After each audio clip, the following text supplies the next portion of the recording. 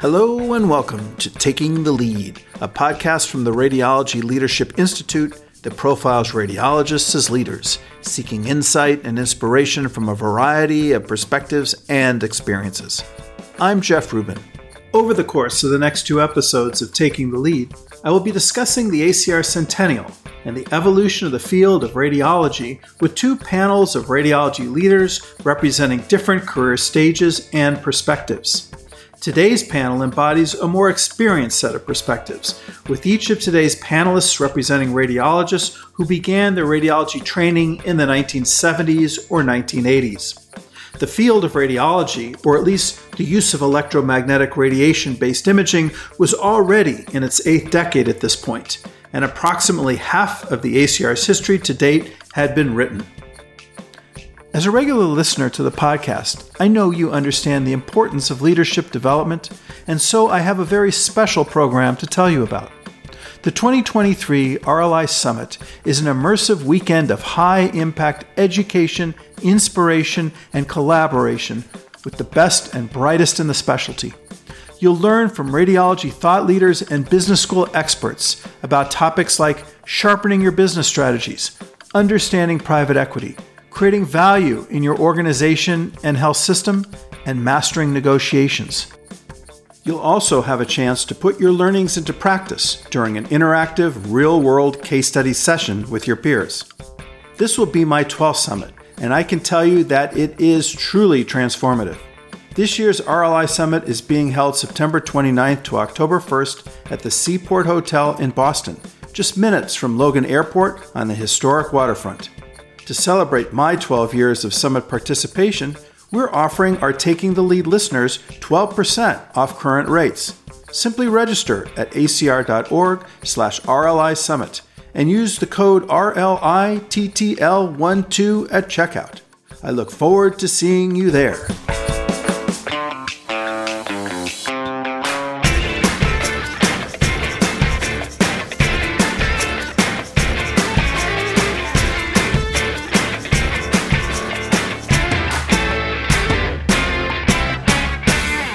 Panelists, welcome.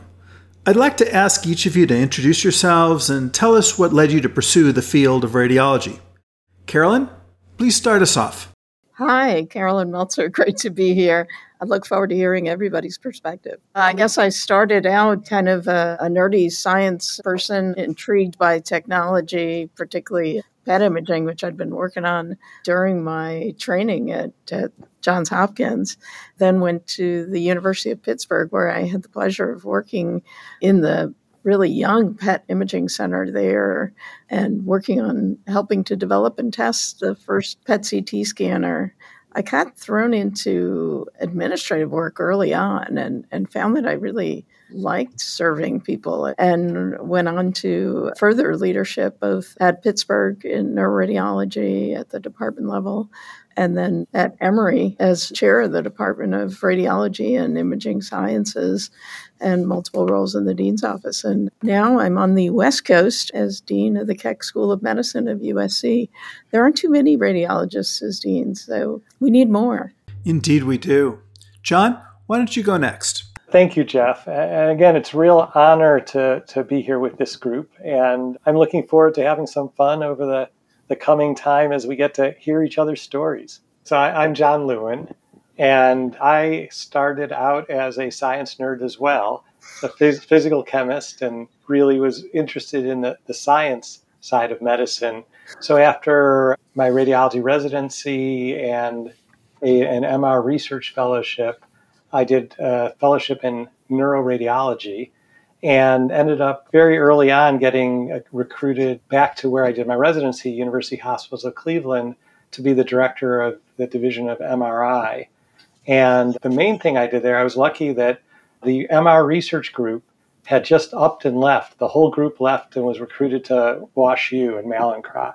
So I had a building with no people, and I was able to recruit essentially a scientific team, which included most notably Jeff Dirk. And Jeff and I built a research group of about 25 people over the 10 years or 11 years I was there.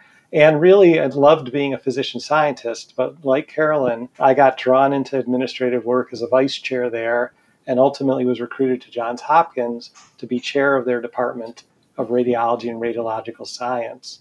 And I spent 12 years in that role, 4 or 5 of which I was brought up into the C-suite as the co-chair for strategic planning for Johns Hopkins Medicine and a senior vice president for integrated healthcare delivery for Johns Hopkins Medicine, and found that I really loved healthcare transformation and really change management.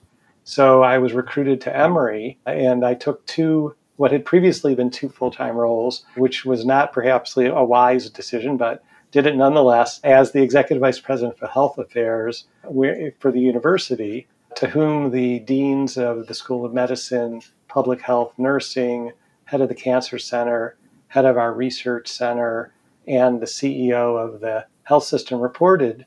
And then I also took the role of president and CEO of Emory Healthcare, which was the Emory's health system and the only real academic health system in Atlanta and really in the state of Georgia. You look at a comprehensive academic health system. And I did that role for just under 7 years and happily went back after the pandemic, after doing both roles, to step back to the faculty. And so now I'm a professor, back to being a professor of radiology, biomedical engineering and neurosurgery, and health policy and management in the School of Public Health as well. Thank you. Mary, please introduce yourself. Thank you so much. It's an honor to be here with this illustrious group of folks, and I really resonate with being with the old farts. So thank you for inviting me to be with this group. I'm Mary Scanlon. I went to Einstein in Philadelphia for my residency. My chair when I was a second-year resident said, I want you to stay on and be a neuroradiologist. So I apprenticed. I learned how to do that myself by that model. And I started the MRI there, and I was the director of MRI, read 10,000 scans on a 0.15 Technicare until we got a Supercon in 1990. And I left Einstein when there was a change in chairmanship, and it was a joint recruitment between Penn and the VA, and I became chief of radiology at the VA, and then I was associate chief of staff running clinical service line. I ran Vision 4 radiology. I got to work with Elliot in that capacity, and at a certain point in time, I decided medical management in the VA system is a little, So I decided it was time to leave, and I was going to go into private practice for the Penn Group. And my chair at that point in time, Nick Bryan, called me on the phone. He says, I have the best job in the whole world for you. Do you want to be program director? And so I've been program director since 2006, and then the vice chair of education. I have both roles, and I plan to do this until I'm 75 at least. Awesome. Larry Muroff, tell us about your journey. Thank you very much. I wish Mary hadn't looked at me when she was talking about old people, but I'm delighted to be here with both colleagues and friends. I'm Larry Muroff from Tampa, Florida, and I have had a long and varied career in radiology. I started by having a fellowship or an elective as a medical student with Judah Folkman, and then went on and did 2 years in the public health service. And I was all set to be a pelvic cancer surgeon until I discovered nuclear medicine. A friend had been doing this at the NIH when I was at the Bureau of Radiological Health. And I went into radiology at the last moment and was an NIH fellow. That meant that I made $5,000 less than all the other residents, but I got an opportunity to go to one meeting a year, which was the RSNA.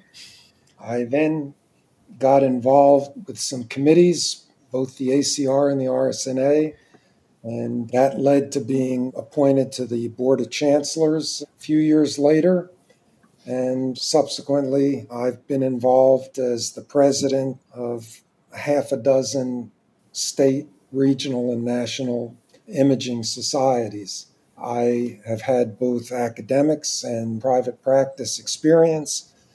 I was involved as a consultant in an entity and also involved very heavily in medical education.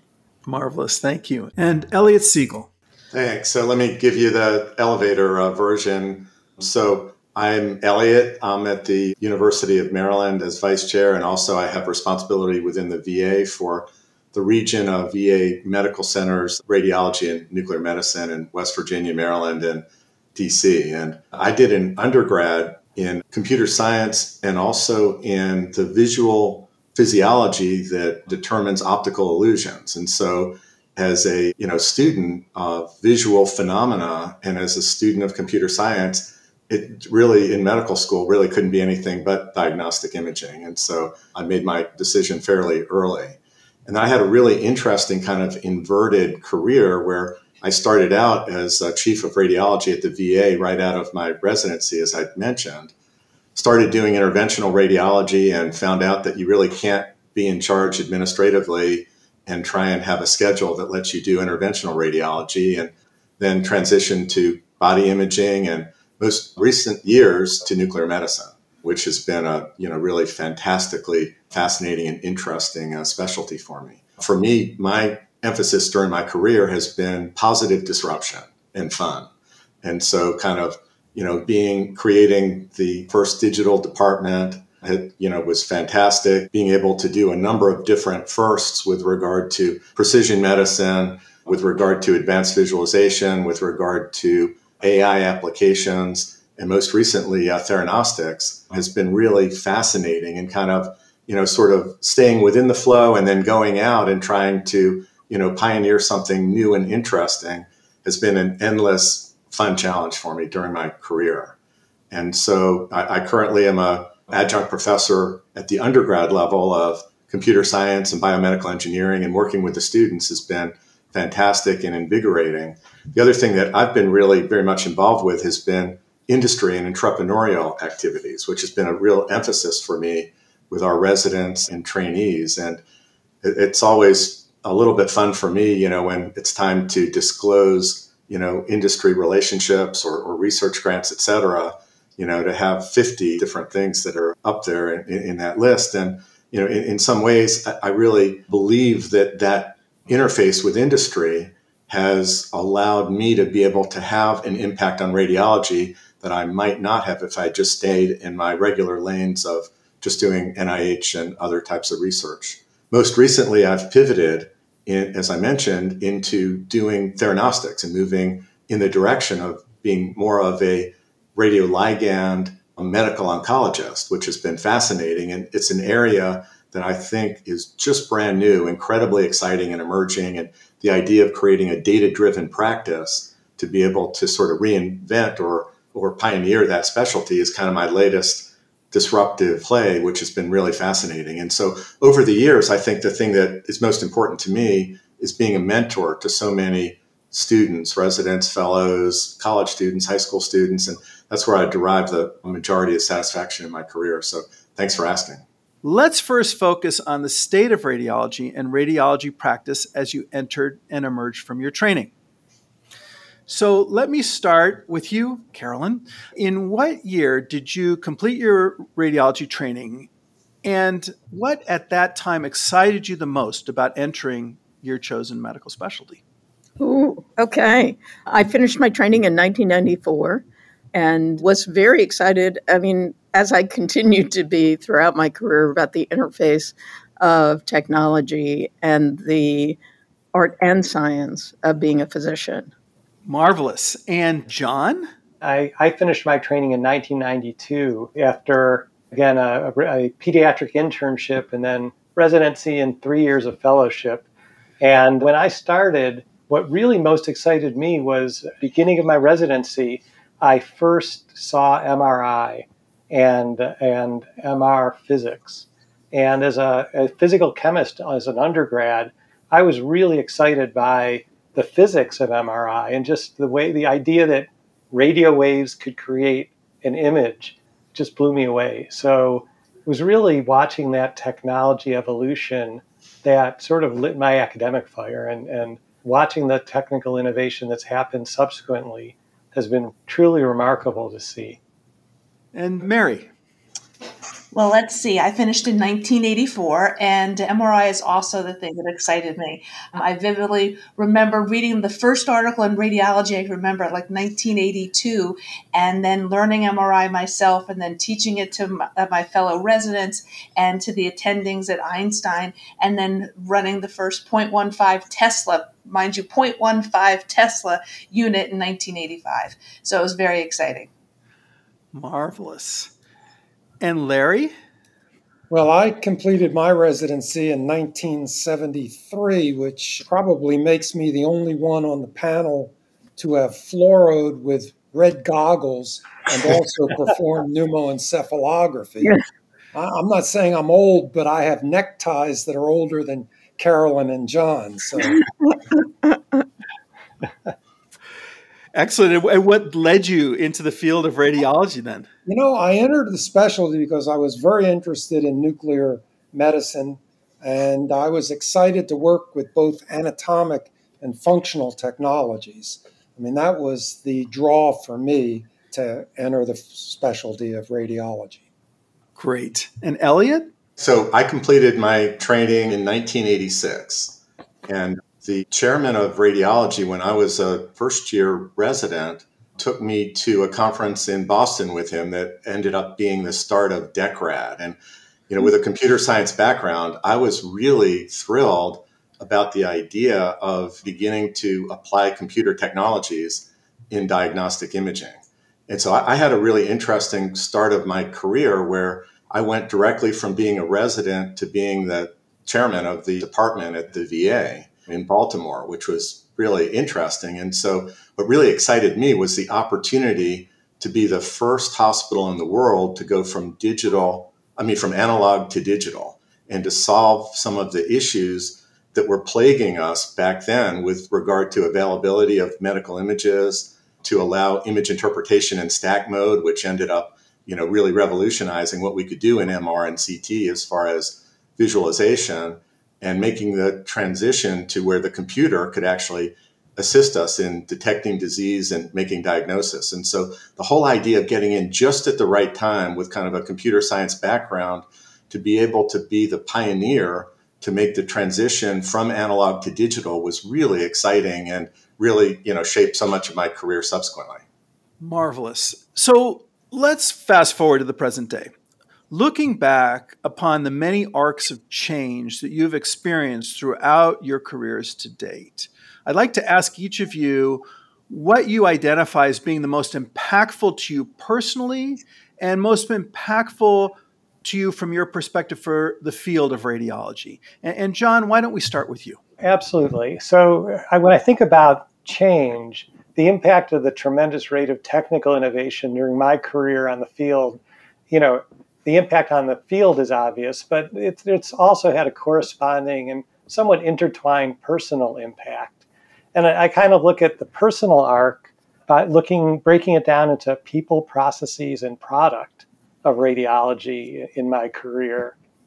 And when I think about the people, really what drove me in the arc of my learning was the collegiality of the scientific community in MR technology and application development during that time of tremendous advancement.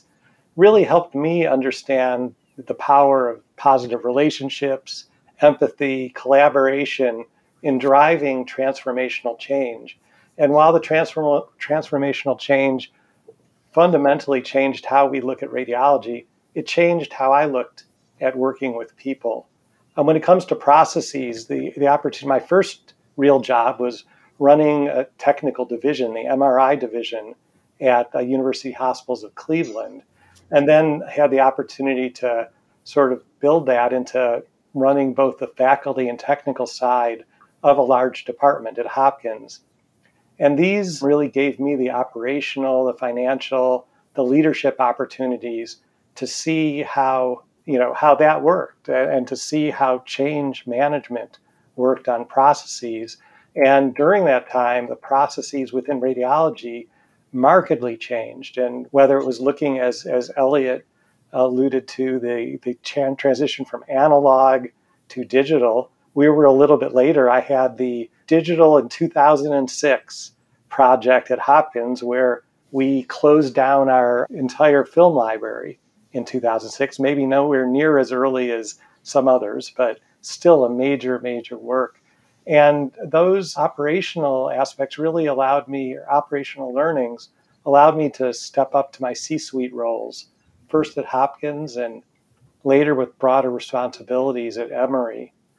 And then with regard to product, our product as radiologists, the increasing centrality of radiology and imaging in almost every patient's journey through the healthcare system, whether that's inpatient or outpatient, and the increasing impact of the radiologist on that journey that I've seen during my career has clearly had a huge impact on the field of radiology and the importance of the radiologist's product. And in my own career, sort of the chance to see our product not just a dictated report or an interventional procedure, but instead seeing it as an integral driver of each patient's journey, toward health, towards providing hope.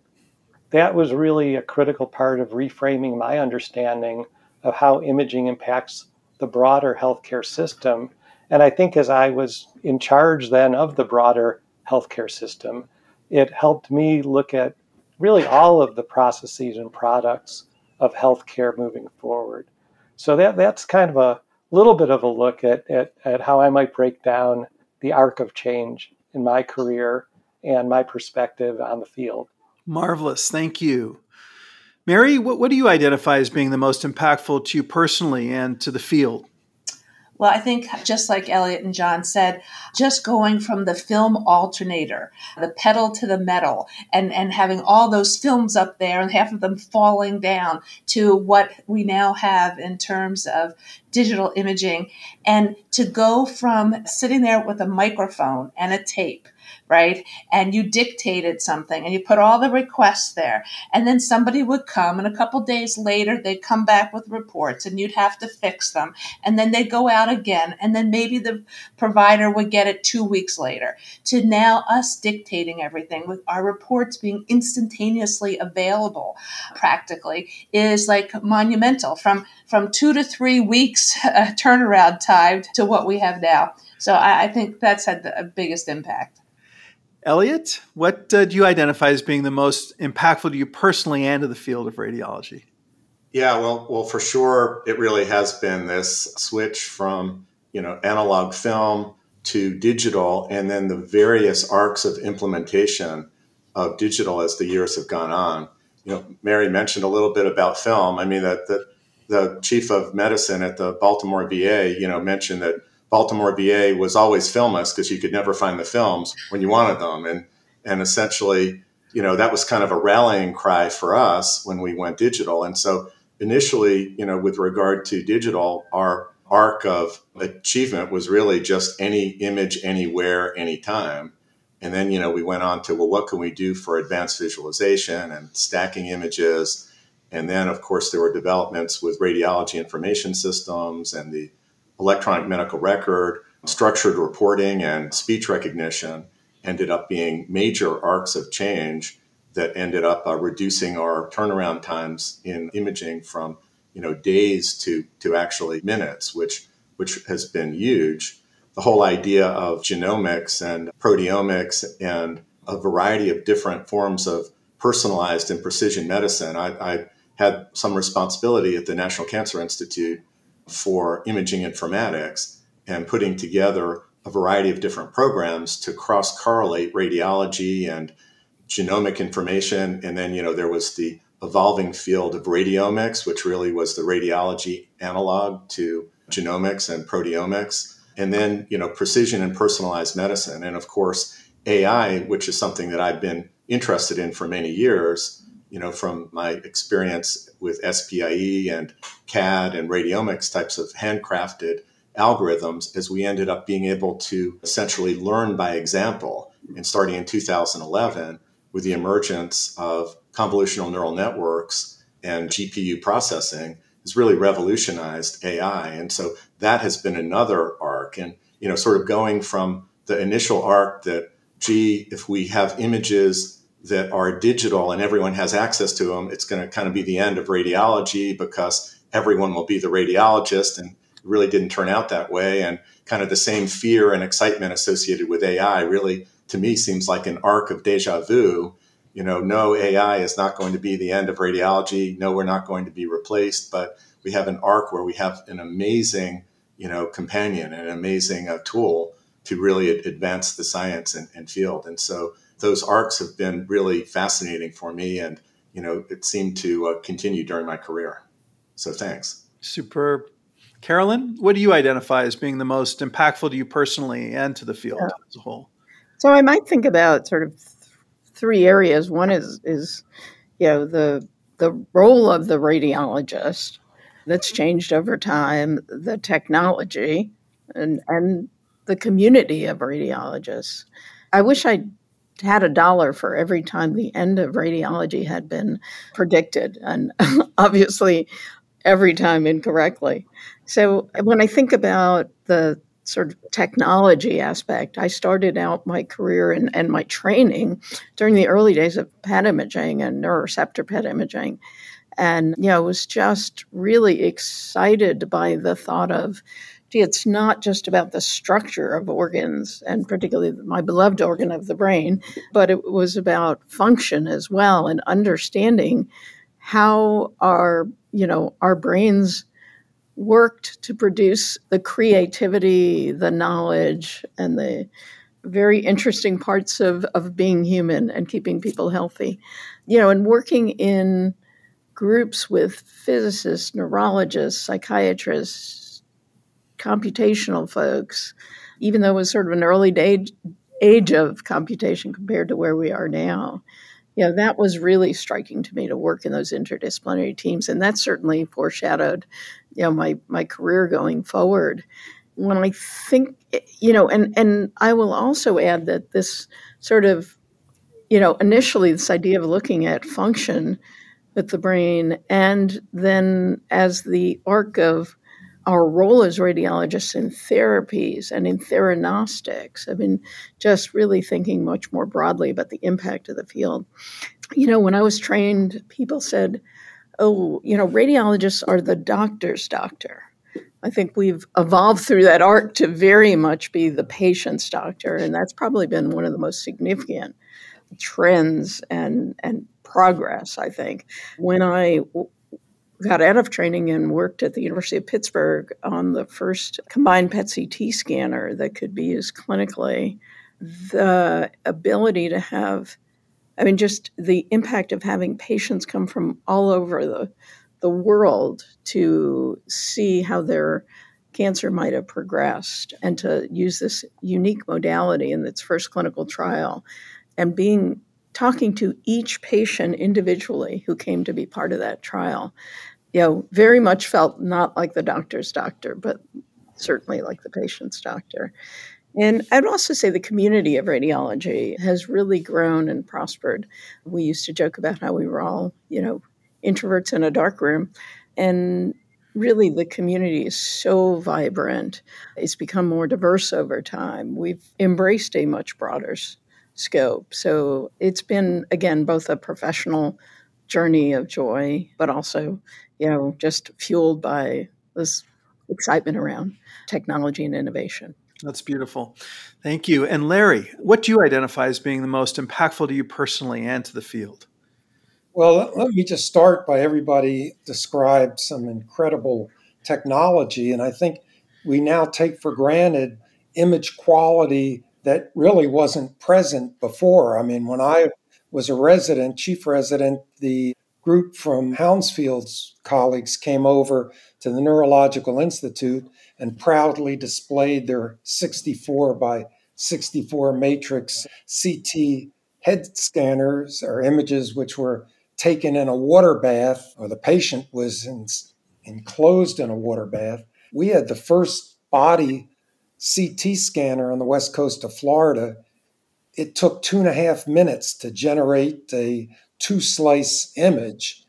And as for ultrasound, I think you had to be on mind-altering drugs just to be able to interpret them. So we've really come a long, long way. Perhaps the most impactful action by the ACR of many impactful actions that the organization has taken, but the one that I think is most impactful for the benefit of all radiologists occurred actually in the late 60s when a small group of radiologists persuaded Congress to take radiologists out of Medicare Part A and put us in Part B like other physician specialists. And I think that really was a defining point for the specialty as a whole. From my personal perspective, I've been incredibly fortunate to have a diverse and professionally satisfying career that included both academics and private practice, as well as medical education and consulting. The most impactful for me was the opportunity to co-found an educational entity as a town gown initiative. It gave me the opportunity over a 27-year period to work with dozens of outstanding radiology teachers, many of whom were young and gifted, but not as known as they are today. And a large number, including a couple on this panel, have gone on to incredibly outstanding careers. So that, to me, has been very gratifying. Larry, you mentioned the criticality of the radiologists having our field not in Medicare Part A, but in Part B. Could you provide just a little more context and explanation for folks who might not readily appreciate what that means? Well, Medicare Part B is where all physicians are compensated or considered to be unique specialists and practitioners. Medicare Part A basically is a hospital function. And if we had remained in A, we would have been, an appendage of the hospital, much like a laboratory test.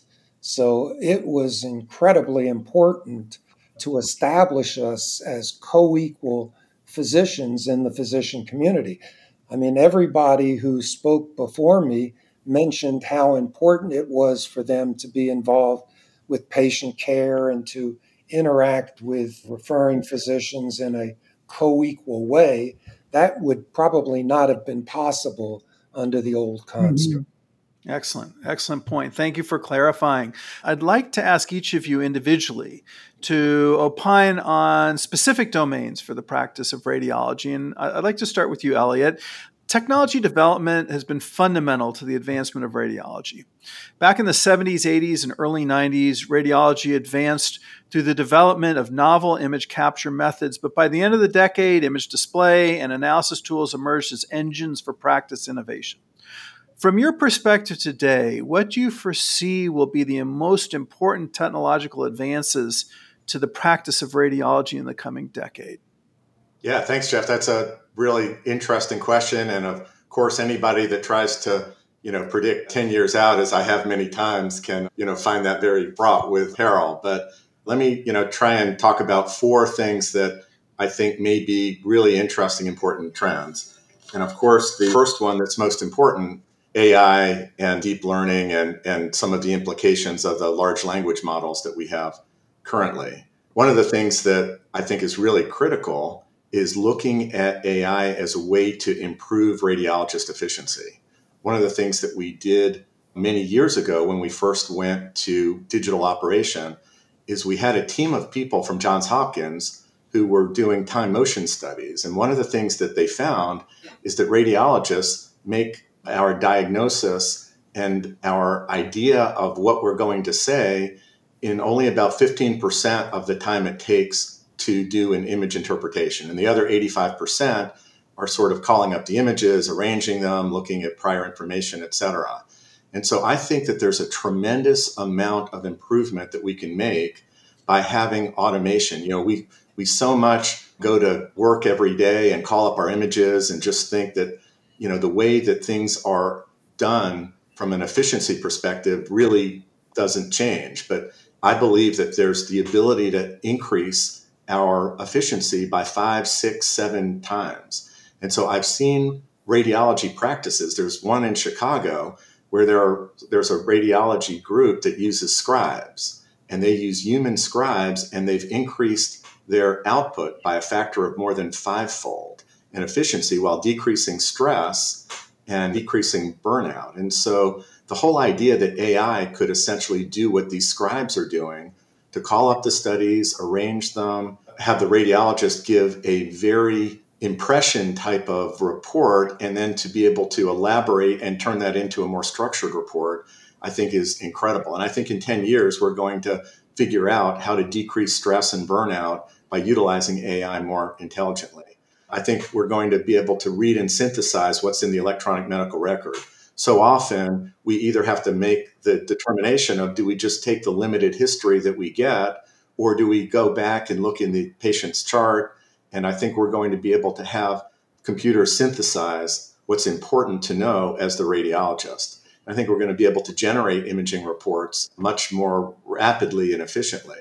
I think one of the most important challenges that we have is closing the loop on communication and being able to make sure that as we make recommendations, there's a system that actually follows up to make sure that those are done. And incidental findings, I know the ACR has been very interested in following up on these incidental findings and looking at the impact of those. I think we're going to have much more data-driven diagnosis and detection, looking at a priori probability of disease, looking at patient history, phenotypic information, genetic, proteomic information, change over time, and family history. Our AI algorithms right now are still kind of in the Flintstone era and treat each imaging study as though it's an independent entity, which is unlike the way we actually operate as radiologists. And I think that we're also going to see AI that tracks changes over time and is tailored to individual populations and learns and grows. When we talk about machine learning, we really, I think, need to move to a paradigm where the AI algorithms actually learn over experience. My residents and fellows learn over time, and I think we're going to see more of that. The second major trend I think we're going to see in the next 10 years is going to be toward automation, increasing automation in radiology. We have a dire shortage of technologists, radiologists, and other personnel in imaging departments. And I think we're going to see faster and lower dose image acquisition using deep learning. We're going to see an increasing utilization of remote scanning and an increasing amount of wizards that will be built into our imaging modalities that optimize and provide feedback on quality. And I think we're going to see an increasing amount of imaging that's done remotely in patients' homes or assisted care facilities. And then I think the next thing that I think is a trend, number 3, is going to be the philosophy of screening for early detection and prevention of disease. I think that the days are numbered where we only do imaging and it's only indicated when patients have disease. If you take a look at the ACR criteria for doing a variety of different studies, I don't think they really emphasize enough population screening and screening patients essentially who really should be screened earlier to detect disease at a much earlier phase. And so, for example, I've been doing some work recently looking into PET CT at a dose of a chest radiograph, a PAN lateral, for screening cancer. And I think we're going to see an era in which that happens. Whole body MR scanning is proliferating, and of course, liquid biopsies, where the pathologists are now analyzing DNA and RNA fragments circulating in the bloodstream. What's going to happen in 10 years when patients come to us and say they've been told that there is adenocarcinoma or squamous cell carcinoma or other fragments that suggest they have cancer? Now can we image them and try and figure out where the cancer is? And then finally, I think the fourth major trend, and Dr. Meltzer mentioned this, kind of being the patient's doctor, I think we're going to see a whole new era of being able to kill individual cancer cells with alpha and beta radiation with theranostics. And so I think that's going to result in a new branch of radiology and nuclear medicine. We're going to have diagnostic trainees, we're going to have interventional radiology, and then we're going to have molecular interventional radiology and molecular interventional nuclear medicine, with being able to have radiologists become primary patient care providers. This is a huge trend and a huge opportunity for radiology and nuclear medicine, and creating a practice that's data-driven, that is like a clinical trial that uses genomic and proteomic data to be able to create a clinical practice where we treat patients primarily with prostate cancer, neuroendocrine cancer, and another dozen that are coming down the pike, I think will be major changes in the next 10 years. Well, that is a very exciting future. Yeah. Very exciting future that you laid out. A lot of dimensions that you presented. I wonder if any of our other panelists would like to extend this topic and speak a little bit about technological advances that any of you might see in addition to what Dr. Siegel mentioned.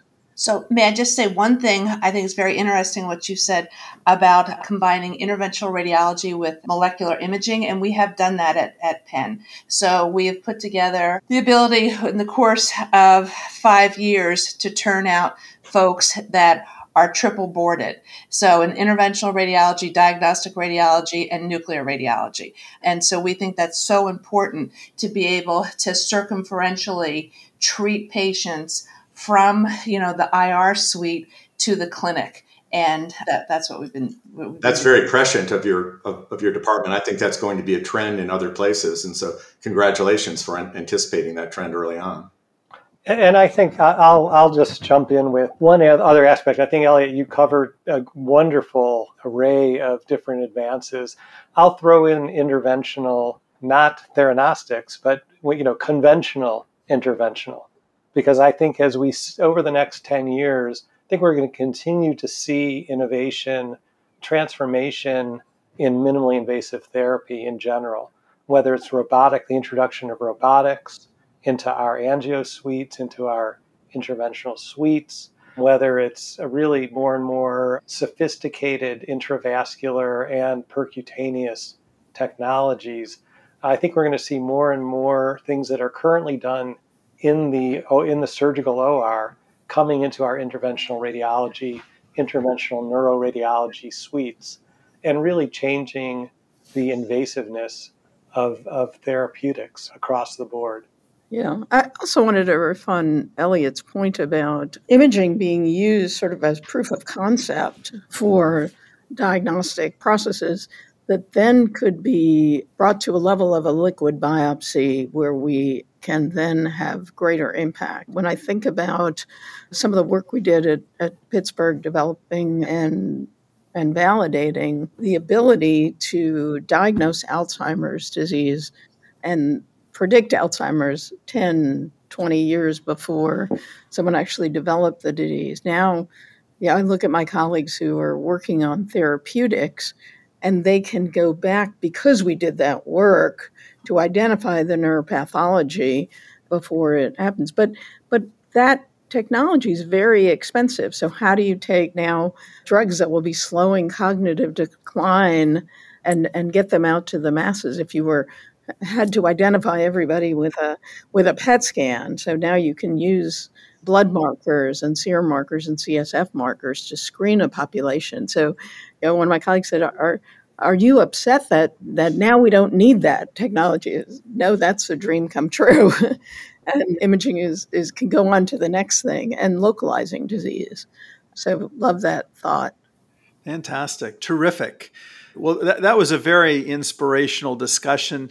Carolyn, while new technology provides essential fuel for innovation in radiology, the developments have limited value without scientific investigation to establish the value of these advances in medical practice. While imaging scientists contribute immeasurably to technology development and application, the role of radiologists as researchers has been fundamental to the clinical assessment of technology developments. Recently, however, many academic radiologists are finding limited time to pursue research owing to growing clinical demands. How do you foresee radiology maintaining the role of the radiologist as scientist and driver of medical imaging innovation in the coming years? Yeah, great question, Jeff. I think one of the superpowers that all radiologists have is this love of innovation and drive for innovation. So we're always looking to make things better and to embrace technology to have greater impact on the patients we serve. So, when I think about early on, what research in the field of radiology was often the technology focused on sort of the instrumentation, and then the retrospective gee, we applied that technology in a bunch of patients and here's what we found. When I think of the scope now and the breadth of scholarship and innovation in radiology, there are people who spend time on, in depth in laboratories and working on instrumentation and working on the molecular markers of disease. But everybody has a role also to the clinic, to the point of AI. I mean, who's going to think of the innovations that will help stretch the radiologists and have them working at the top of their creativity and judgment if we don't use AI and other tools to get rid of and streamline processes for patients and for our own internal workflow. How many times do we get asked how many, our allergies when we come in and check boxes on computers? Why can't, it is time, and we are in the cusp of really applying tools to be able to take knowledge from all of the data we have and have that help us. So hopefully we will have a little more time and gain efficiency. Certainly PACS added efficiency. I think this next era of AI in the clinical realm and healthcare realm will also help us to be more efficient. And, there's a shortage of radiologists. So we also have to balance what is appropriate imaging, what are our workforce needs of the future, and, what can be done with technology to aid in this gap. But there's also obviously, all the simple questions have been asked. So now we're working in much broader teams. So an imaging scientist can have such a greater impact part of a team that's working along, biomedical engineers and computer scientists and physicists and clinicians in every area of medicine. So, I still am very hopeful that we have an important role and we have important impact, but we can't forget that innovation is it is our product. It is what we do. So while somebody is more focused on the front line of patients, someone is teaching the residents, someone else has to be, focused on the next, refinement of how technology will advance our field. Carolyn, as associate editor of some journals, I'm seeing a trend where we're seeing a higher proportion of research that's being done outside of the U.S. as the years have progressed. And, other countries don't seem to have some of the same, forces that seem to be driving, decreased numbers of people in academics and some of the pressures that we're feeling. Do you think that that trend is going to continue? Or, are there ways that we might be able to reverse that trend? It's great to see the rest of the world doing better, but I just see the U.S., really kind of proportionately falling a little bit while they are rising as time goes on. Well, yeah, I think there's a couple of trends there. Certainly that observation is very accurate, and we're glad that the global community is advancing. There also is much more opportunity now. The world is flatter, and we can collaborate across, the globe in areas where others may have greater expertise or labor to do some of the work of the researcher. We could get into the economics of medical education and how debt to our students continues to drive high salaries despite lower reimbursements and, shortages. We are always predicting that we're going to have a surplus of radiologists. It has never been true. So we've got to think about that. And in this country, we don't do workforce planning very well. And I think COVID has really laid that bare. So love to have those more in-depth conversations. And ACR is always a great place to bring minds together to think about these bigger issues. John, why don't we turn to you? Academic medical centers have faced many external pressures and have undergone a remarkable evolution over the past decade, consolidating community practices to gain market share, merging to realize efficiencies, and affiliating with corporate partners to oversee clinical operations. What do you foresee as the future of academic medical centers in the U.S. over the next 10 years? And what is needed to ensure that academic medical centers remain strong so that healthcare innovation can continue to be driven by physician scientists? That's a great question. And the importance of academic medical centers is clear certainly to everyone on this panel. But for the listeners, it's critical nature to our teaching and our research missions are pretty obvious.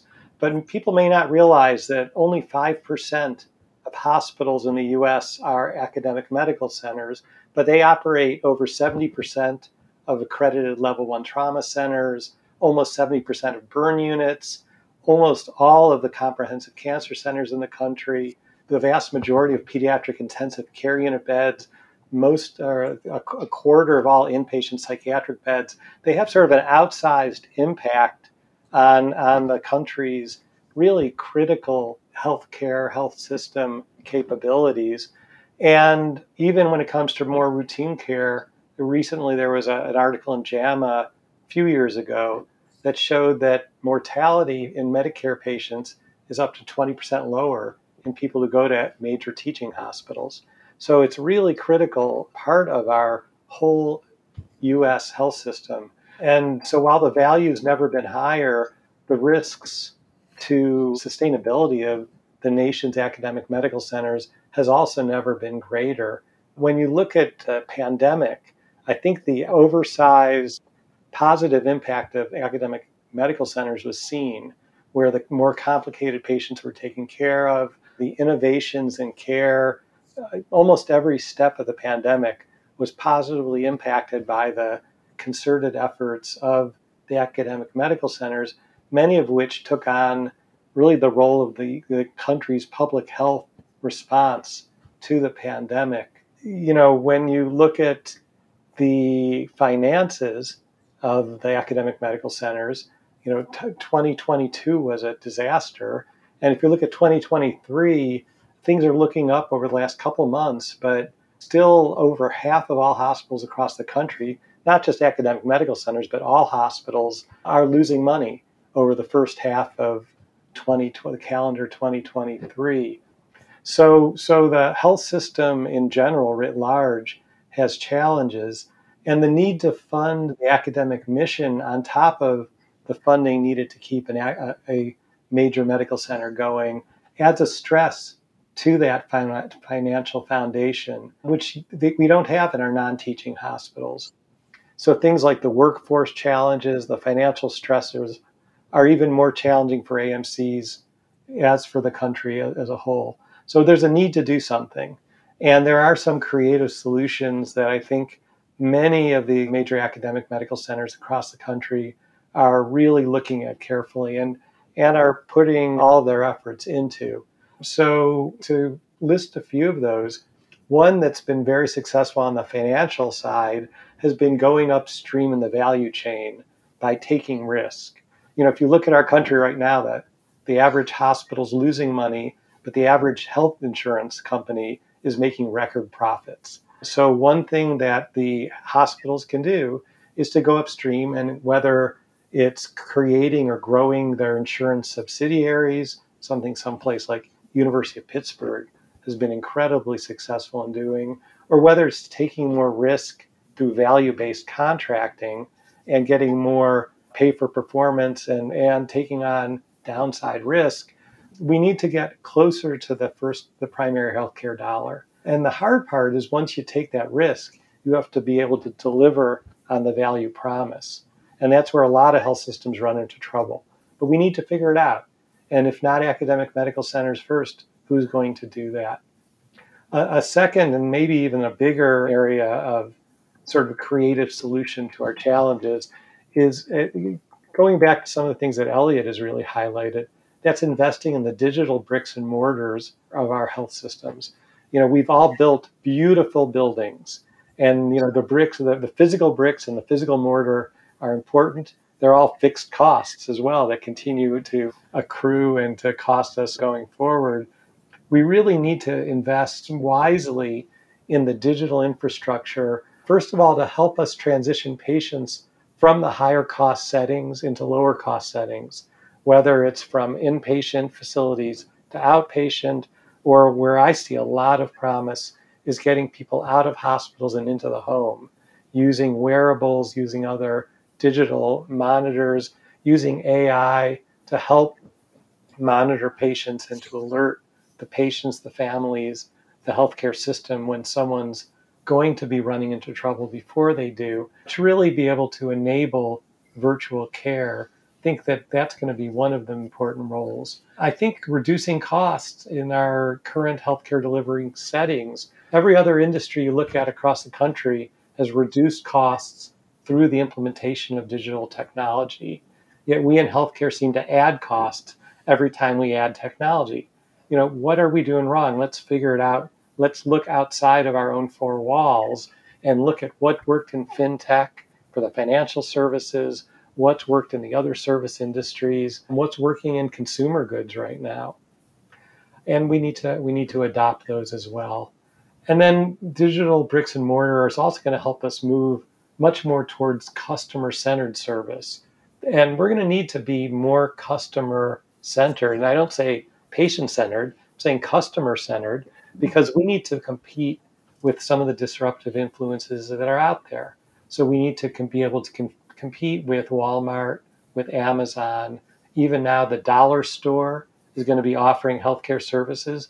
We as academic medical centers need to figure out how to invest digitally to be able to compete, or we're going to find them eating our lunch instead of us continuing to succeed. The third area I think we're going to need to really look and move carefully at, and I know at Emory we spent a lot of time, pre-pandemic, I spent about the 5 years before the pandemic that I was there, really pushing on lean and other quality and process improvement methods. These are widespread in other industries. Other industries have shown you can improve quality while reducing waste, reducing associated cost. I think we in healthcare don't have any choice but to go full force into looking at reducing the cost basis of the products we create, or we're not going to be competitive in doing that. And then the last is a theme that we've heard now from several on the panel in the prior questions, and that's the fact that academic medical centers are going to need to invest to continue to improve physician and really the overall healthcare staff well-being by reducing burnout. And I agree with Elliot completely. I think the way we're going to do that is using technology, in particular generative AI, to reduce the mundane tasks in each person's workday, which will allow, again, whether it's a radiologist, another physician, a nurse, staff, to get back to what brought them into healthcare in the first place, which was really the personal relationship with the patients, the relationship with their families. For us as radiologists, the enjoyable aspects of looking at images, at making diagnoses, at impacting patients, at doing interventions, at innovating, the things that we don't have time to do when we're busy, again, typing on a computer. Much of that can be done with a smart application of AI. I think we're going to need to do that. And it's not only going to impact radiology, but I think it's going to allow academic medical centers to thrive. And in fact, if you look at the academic medical center as a whole, what better living laboratory to develop those AI algorithms? No matter how smart a tech company is, without having the actual processes, the actual patients, the actual problems in front of them, they're never going to do as good a job as we can do to define those problems and to define the AI solutions. So that's just sort of a quick list of some of the creative solutions, but we're going to need to apply those and others to really make academic medical centers thrive over the next decade. Thank you. That was a very thoughtful reply. Does anybody else have anything to add about the preservation and the thriving of academic medical centers moving forward? I think it's so important what you said about taking risk and having value-based contracts. We need to be incentivized not to image. And the whole payment model, needs to change. And that'd be a huge thing for utilization. And we need to take ownership. We need to be the one writing a note in the chart saying why we don't think something should be done. Great point. Larry, while consolidation and corporatization have been progressively influencing academic practice, one could argue that their impact on private practice has been far more profound. How do you view the current state of private practice radiology in the U.S., and what can we expect to be its evolution in the next several years? Well, thank you very much. Everybody has gotten these wonderful questions that they thanked you for. I get a question that nobody wants to touch with a 10-foot pole. So you have to make me a promise, Jeff, when you reconvene this panel for the 150th anniversary of the ACR, that I get a good question. So let me start with corporatization. And I better start with a disclaimer that these are my views. They're not the views of the ACR, nor are they the views of the RLI. And to Elliot's point, if I could predict accurately what was going to happen in next 10 years, I'd be in Vegas right now and not on this panel discussion. So with that in mind, let me say that it's my opinion that corporatization is a disruptive and destructive force that has the potential to alter what we do, how we do it, and how we're going to be compensated for the work that we do. And to make sure that everybody's on the same page, let me begin by saying that my definition of corporatization is that it's a term that's loosely applied to a national radiology entity that's supported by venture capital. And venture capital companies are not necessarily bad, but they're not structured as philanthropic entities. They invest money with the idea that there will be a return on that investment, and the return will be substantial. That return, at least to me, means that money has been taken out of the system, and the major impact of this most likely will occur with radiologist compensation. Now, the typical scenario for corporatization is that these entities exchange money in the form of cash or shares in exchange for the radiology practices that they acquire. The narrative or justification that they give is that medicine is a fragmented industry, and if consolidation is achieved, there will be profit to be made for all. The promise of these entities is that they will provide practices with increased value for the shares that they pay to them. They'll bring regional and national contracts to the groups that these groups could not have obtained on their own. They will provide management expertise and practice efficiencies, economies of scale, CME, and back office expertise. Now, although it's too early to truly assess the validity of this hypothesis, in my opinion, the early results are not encouraging for young radiologists or for the specialty. At least as of now, practices are just acquired, and a large number are given the autonomy to conduct their affairs as they always have done in the past. So I would ask everyone if these entities could reliably provide new revenue sources, management expertise, and the other benefits that they have promised, why should companies have to pay groups to join? I mean, if somebody's going to do all of these wonderful things for me, wouldn't I or other radiologists be willing to pay for these opportunities? So let's look now at what I believe to be a truly scary scenario. The phenomenon of corporatization starts with these venture capital supported national companies pursuing what I believe are two simultaneous strategies.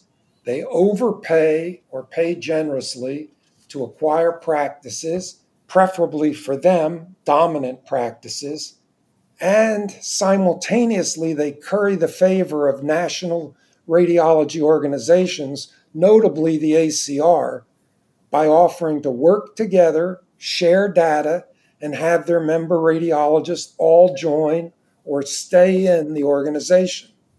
And in my opinion, they do this currying a favor to hopefully for them prevent the national organizations from taking a strong stand against the corporatization of our specialty. Unfortunately, the spending spree puts the companies in substantial debt, extending into the low billions of dollars. And just last week at the Florida Radiological Society, one of the faculty members said that one company was already at the level of $3.8 billion in debt. So this leads to what I am really afraid of, and that's the next phase where instead of buying practices, they displace them. I mean, that's the logical progression, and we're starting to see that now. The entities can approach regional healthcare entities and directly compete with the existing groups for hospital contracts. These companies also now need to conserve money, and this can occur in a variety of ways, but the most troublesome is to lower significantly the compensation of radiologists practicing in their groups and by dropping out of the national organizations that they once had courted. The Florida Radiological Society, and presumably the ACR, has already experienced a significant drop in membership. It's 20% this year, by the way. And while corporatization is not the only reason, I believe that it's a major reason and one that will only get worse. If a tipping point is reached, then it will become the norm for radiologists to work for these entities, and will have a monumental cultural change from owner practitioners to shift workers. And one only has to look at emergency medicine to see how that plays out. And Jeff, I'd like to end by noting two important things. The first is that the phenomenon of corporatization is not new in radiology. This is actually the third iteration, and both previous times it's failed. And groups that have joined these entities can't merely step up and reclaim their practices. Rather, these practices become an asset that is sold to the highest bidder. So practices may be owned by entities that don't share the commitment to patient care or quality and safety that we all aspire to. And then the last point is the impact of corporatization, whether it's successful or not, in my view, will be borne by the young generation of radiologists and by the organizations that work on our behalf. Well, Larry, thank you for those thoughts and a sobering perspective. What possible rescue mechanism might there be? I mean, when you think about market power, and this is essentially a conversation about market power, no one trumps the government. Is that ultimately a way out? How do you all foresee greater government involvement to potentially control and govern this current free market process?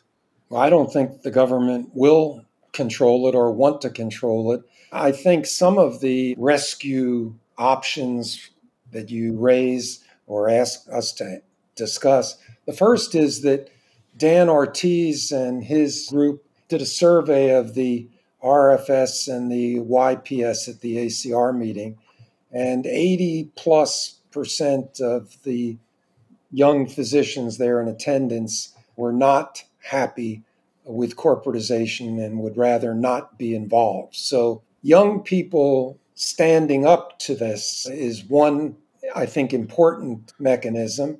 And right now it's a hot job market. So young people do have power that they might not have in the future. The second thing is something that I brought up, and that is it's failed twice already.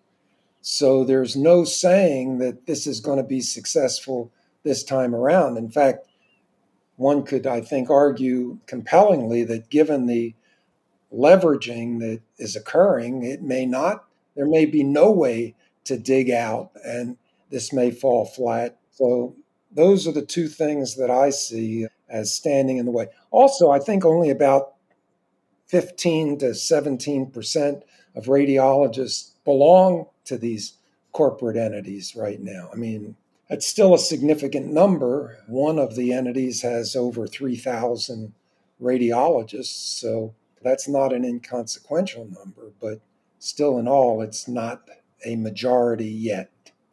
If the current market conditions were to implode, as you indicate have happened in the past, what can be done to assure a soft landing? Well, it hasn't happened the other couple of times, and I don't think there's anything in the regulatory horizon that will provide a soft landing. These radiology practices are assets, and they're very significant assets, and they will go to the highest bidder in any kind of a bankruptcy. So to me, that's frightening. If I were a radiologist, I'd worry about what would happen if my group then fell into this situation and was acquired by an entity that may have nothing to do with radiology and may not care about radiology and may only want to optimize profit and not care about patient care that all of us find to be very important. Larry, I find your prior observation about the power of young radiologists and their preferences as being, potentially an important factor and force in this set of conditions. And, I think that's a source of encouragement for us all. And so, Mary, I'll turn to you and ask to you, clearly we've discussed a lot of change and a lot of change being anticipated ahead for radiology practices. What steps do you see being necessary to adapt radiology training programs to the demands of radiology practice in the coming decade? Well, it's a great question. I think there's a couple little buckets: how we train, how we teach, and how we test them. We have a shortage of radiologists right now. We need more radiologists. Are we training them the way we should be? We have a competency-based medical education, but yet it's still time served. Do medical students really need 3-4 years in medical school? Can they get out sooner than that? Do we now go back to, does one model fit everybody? I don't think so. Does everyone still need to do an internship? And some of this is going to sound like deja vu, going back again, but does everybody need to do an internship? And then the question, does everyone need to do a fellowship? We're starting to do R4 embedded fellowships, and we're having people leave after 4 years. I know the job market's is such that it really allows for that. But does everybody need to do a fellowship? So we can certainly get people through the pipeline faster. We can, I think people are looking at new payment models. We only have a certain number of spots that are paid for, but should we look at private practices? This is out there, private practices who want to support training residents to allow more in the bucket, and also fellowship positions.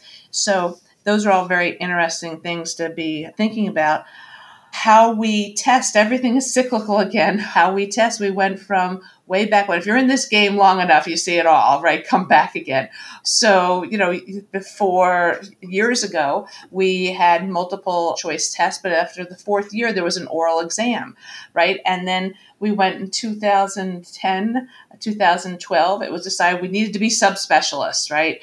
And so we then went to strict multiple choice questions at the end of your 3rd year, and then a certifying exam after your fellowship that's really a specialized exam. You get to pick, 3 things that you want to concentrate in. Granted, there was 40% that was general, but really it was specialists. And that was also a multiple choice test. So we have this generation of 10 years of folks that don't know how to discuss a case. I'm sorry. And everything is high yield multiple choice, right? I don't know about you, but when I sit down at my computer, it doesn't come up, A through D of which head and neck cancer I'm looking at that moment. So a big thing that's going to happen over the next 10 years is that whole board structure has now changed as of the folks that just started, July 1st. And so we're going back to training to be a generalist, that your 4 years in radiology should be general, and then you can do your fellowship and stuff afterwards if you so choose. And there's going to be an oral exam. So how we train them is going to be very, very different over the next few years. And, I think it's important that not every model fits the same person. I want to be training specialists, right? But I want to be training specialists who have a can-do idea, can-do attitude, right? You have these people going out, these young folks going out, and they're like, I can't do a para. I can't do this, and that's not meeting the needs of the populations we serve or meeting the needs of their practices, right? Not everybody's in the hospital with all specialists there. They may have to go out to an outpatient center, and they may need to do something that's outside of their specialty. And we have to be training people to be comfortable with being a little uncomfortable. They're really comfortable in their specialty, but we're trained to do all of this, and we need to make sure they understand they're lifelong learners, and they have to keep these skills up or reconnect with these skills. So I think that is the 3 points I wanted to make. You mentioned the concept of the fourth year of residency essentially fulfilling the role of fellowship, but then also discuss the importance of generalist development, particularly in anticipation of oral boards. How do you see those two perspectives aligning and not creating conflict? I guess the answer is one model doesn't fit everybody. So some people really can do that 11 months in a specialty, and that's good for them. They've learned everything in their general stuff in the first 3 years, and other people do different things. So I think it's different things work for different people. Okay, terrific. No, one thing it's now that you brought us back to that topic, it's one thing that we have to look forward to is how we train our residents in terms of how they learn. And it's very like millennials are done, right? Now we have the Gen X and the Gen Z. And then in a couple of years, we're going to have Gen Alpha, for God's sakes, and how these people learn are very, very different than how we learn. And that's something we as educators really have to be on top of. Marvelous. Excellent. Any other thoughts about education and training in radiology and, what competencies we may need to develop in our learners that will be new? They still have to remember how to do procedures expected of a general radiologist. Just like you were talking about, John, where we're doing all these fancy interventional stuff and training all these interventionalists to do things. They want to do those high-end things, but we have patients that need to have the low-end things. And our general radiologists and our other specialists need to be able to do them too. So. Yeah, one other skill that I think is really important is radiologists talking with patients. And certainly our interventionalists, have a lot of practice with that. The emerging specialty of theranostics, is requiring us to essentially become medical oncologists. And one thing that I see increasingly in the era of answering and taking multiple choice questions is not only the inability to discuss a case, but also the inability to carry on a detailed, in-depth, empathetic conversation with patients. And I think that is a skill that is slowly, atrophying. And I would very much like to see us do that for so many reasons as we anticipate how radiology will evolve with time. I think that's an essential skill. Absolutely. And that's something we really do. Lori Lovner is the queen of this. So we actually have a macro that says macro, I call it the patient.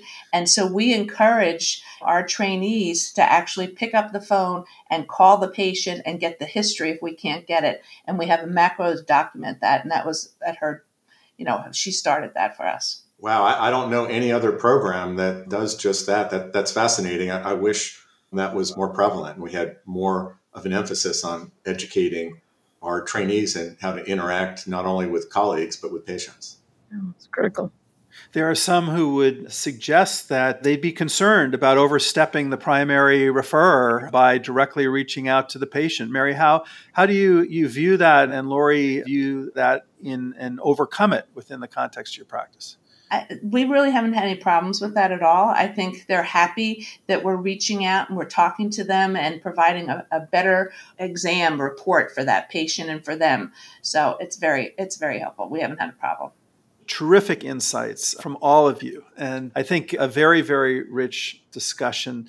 Before we bring this conversation to a close, I'd like to turn our attention to the American College of Radiology, for whom we're celebrating this, marvelous anniversary of 100 years. And I want to ask each of you to describe how the ACR has contributed to your career personally and what you see as key priorities for the ACR in the coming years as well. Elliot, perhaps we could start with you. Sure, be delighted to. So the ACR has contributed tremendously to my career. First of all, the ACR was very instrumental in the development and popularization of the DICOM standard, which allowed me the opportunity to be able to, help lead the transition from analog to digital. And, I think that was a major factor in our ability to be able to make that transition. I was a counselor from the Department of Veterans Affairs to the ACR at the start of my career. I really had the opportunity to learn all about the many things that ACR has to offer from that position.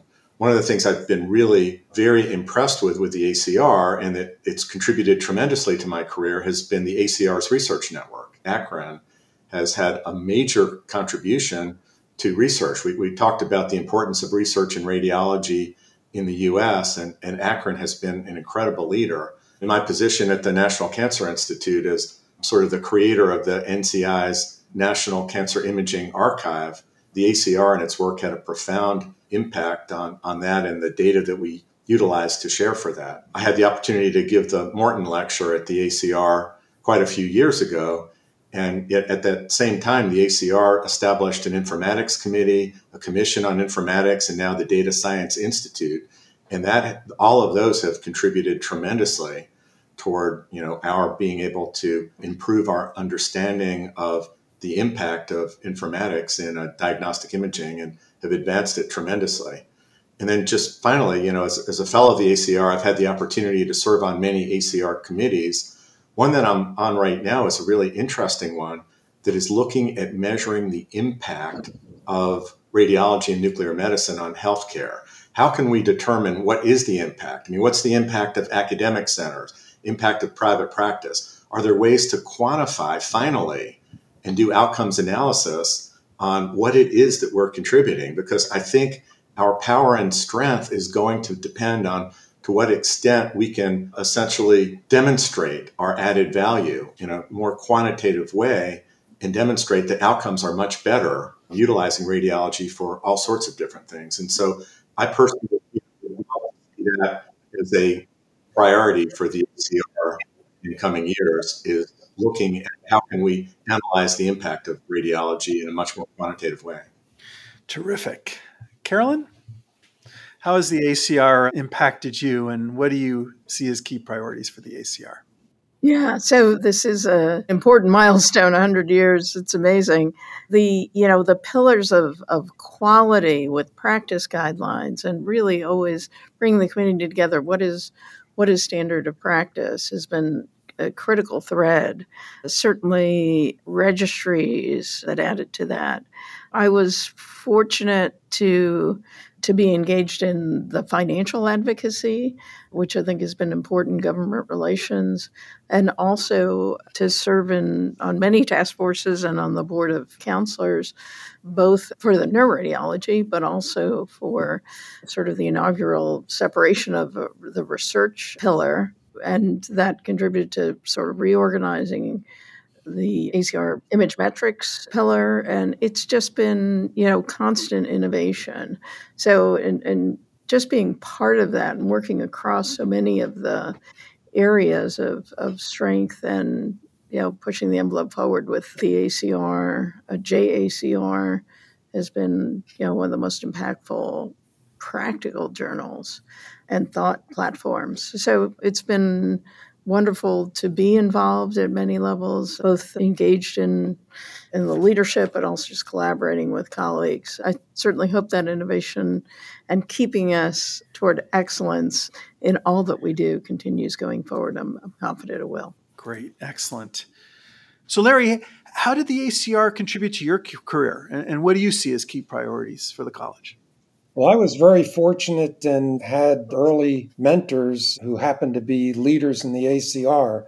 So before the ACR started putting young physicians on all of the committees and commissions and boards, I think I was the youngest member of the board of chancellors, and hopefully learned leadership, collaboration, interdiscipline, dialogue. One thing I was I wasn't aware of that I had been advocating without being able to bring it to fruition is the fact that Elliot is talking about our ability to cost justify what we do, because it was always my view that, great, this MRI of the knee is fantastic and we ought to do more of them. But what does it mean in the overall healthcare system? Mm-hmm. And until we prove that what we do saves money, saves patients stay in the hospital, saves them from morbidity, until we prove that definitively, I think we can't take those giant steps that other of the faculty members have discussed earlier. Mm-hmm. I have seen the ACR's impact on government affairs evolve to the point where I think it's spectacular today. Their ability with RadPac to influence the government, the governmental agencies, as well as Congress, has been very important for radiologists. And then I've seen an evolution of quality and safety with accreditation, imaging wisely, and those patient-centric initiatives that really weren't a part of the college in its early days. So those are the things that have impacted me. And when we're all talking about future priorities, I think that's where it's going to be very important for the ACR to define who it is and what it wants to do, because I don't think there's going to be infinite funds available to do everything that everybody wants. What several panelists alluded to, but none of us came out directly and said, and that is radiology practices, both academic and private, are depreciating assets. And what I mean by that is our reimbursements are declining while our expenses are increasing. And at the same time, membership is starting to decline. And if corporatization gains a greater foothold, membership, in my view, will decline further. So money for membership in professional societies will become significantly tighter, and the leadership of these societies, particularly the ACR, going to have to make difficult decisions in a manner that they haven't seen before. So whether we like it or not, the ACR is going to have to prioritize its activities. And to me, that may mean that some of the basic pillars of the college will have to take a back seat and may unfortunately be eliminated altogether. I think that government relations are something that the members lean heavily on, socioeconomic affairs, quality and safety, including accreditation, and leadership training, in my view, should be the major priorities of the ACR in the future.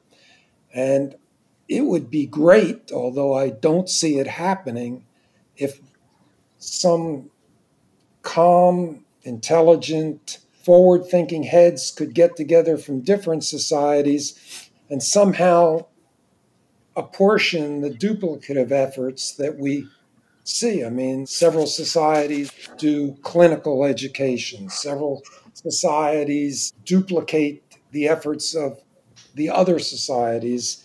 And I think in the future, it would be far better, although I don't see it happening, if we could not duplicate or not duplicate as much the efforts of other societies and focus on what our members are looking for us to do. Thank you for those perspectives. Mary, how did the ACR contribute to your career, and what priorities do you foresee? You know, it's been my go-to organization. It's like part of my identity. I have, been a member since an R1. I don't think I've missed one meeting in 30 years. I'm always down there. I learned so much. I unfortunately was there in San Francisco during 9/11. I don't know if any of you else were there. Yeah, I was there for that meeting. And that just brought us all together. Oh my God, just sharing that experience with our colleagues. But, as I said, it's my organization, and everything you've said about government relations and advocacy. And the day, Capitol Hill Day, is so important. Like, since I've been a program director, I actually pay for my residents to come down. I get 2 hotel rooms and the boys and girls share, and because that's so important to me to get them down there to see what the college is doing and get them to the Hill Day and see what we do there. So that's also important. And education. So what they've done with RLI and the ACR in-service and RAD exam and the scholarships that they offer, the Moorfield, the Rutherford, all of those things are so important to education. So it's my organization. It's my people, my family. Beautiful. John, how has the ACR contributed to your career, and what do you foresee in the future as priorities? Well, being on the panel, the elder panel, I'll say, Experienced. the experienced panel, I realized in looking back and preparing for this that it's been almost 20 years that I've been doing task forces and committees. And I really started out, unlike Mary, and in R1, when I was a resident, I really didn't know a lot about it. I knew, the Cleveland Radiological Society. I knew about, but I really didn't understand the ACR. I really started getting pulled in more effectively when I became a chair.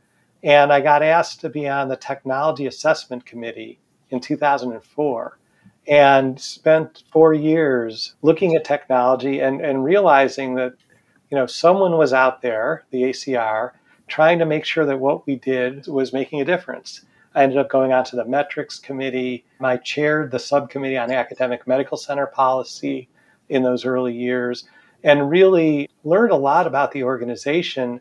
And so when I ended up getting asked to actually take the Röntgenray seat on the Board of Chancellors in 2008, I really learned sort of the heart of what the organization did. And Jim Thrall, who was the chair that year, put me to work and said, well, it's great you're the Röntgenray, but you need to have a committee.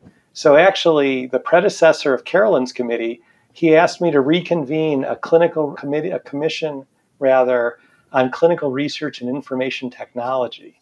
And so the predecessor, which they had subsequently split when I finished my terms into 2 committees, really started getting motion in both of those. And I have to credit Jim Thrall and his vision for doing that. But in the meantime, I learned a lot as on a board of directors for Image Metrics, the relatively short-lived but incredibly valuable company, CRO, to really learning about the private practice network, again, throughout the college, in addition to the academic network that I already knew. So I really, it was an enjoyable and a great part of my career. When I think about priorities, we've heard a lot, from the others. There are 2 priorities that I think I'd like to see the ACR continue to lead on. And one of them is the ACR is perfectly positioned to help radiologists understand what is the role of generative AI and AI in general for the radiologist. While academics, I think, is going to be part of the engine of innovation to figure out what can AI do, you need an organization like the ACR that reaches not only the academics, but also our private practice colleagues to really help educate the field and to, evaluate the field on the impact of AI and how to make AI a positive force in what we all do. And then the second priority that I'd love to see, and I think the ACR has a lot of reasons to be involved, is looking at burnout and well-being in radiologists. And again, that intersects with the first priority in AI, but I think it goes beyond that. And having a mentally and behaviorally healthy workforce in radiology and happy workforce in radiology is what's going to keep our field thriving. So I'm looking forward to the ACR, and I certainly hope that those make it onto their priority list over the coming years. Well, you all are tremendous stars in our field, and the breadth and depth of your experiences that you've shared and the richness of your perspectives, I think, is really been rewarding to hear and is perfectly befitting of the Centennial celebration of the ACR. I can't thank each of you enough for coming together and participating in this conversation about your careers, your perspective on radiology and the ACR, both for today and moving forward.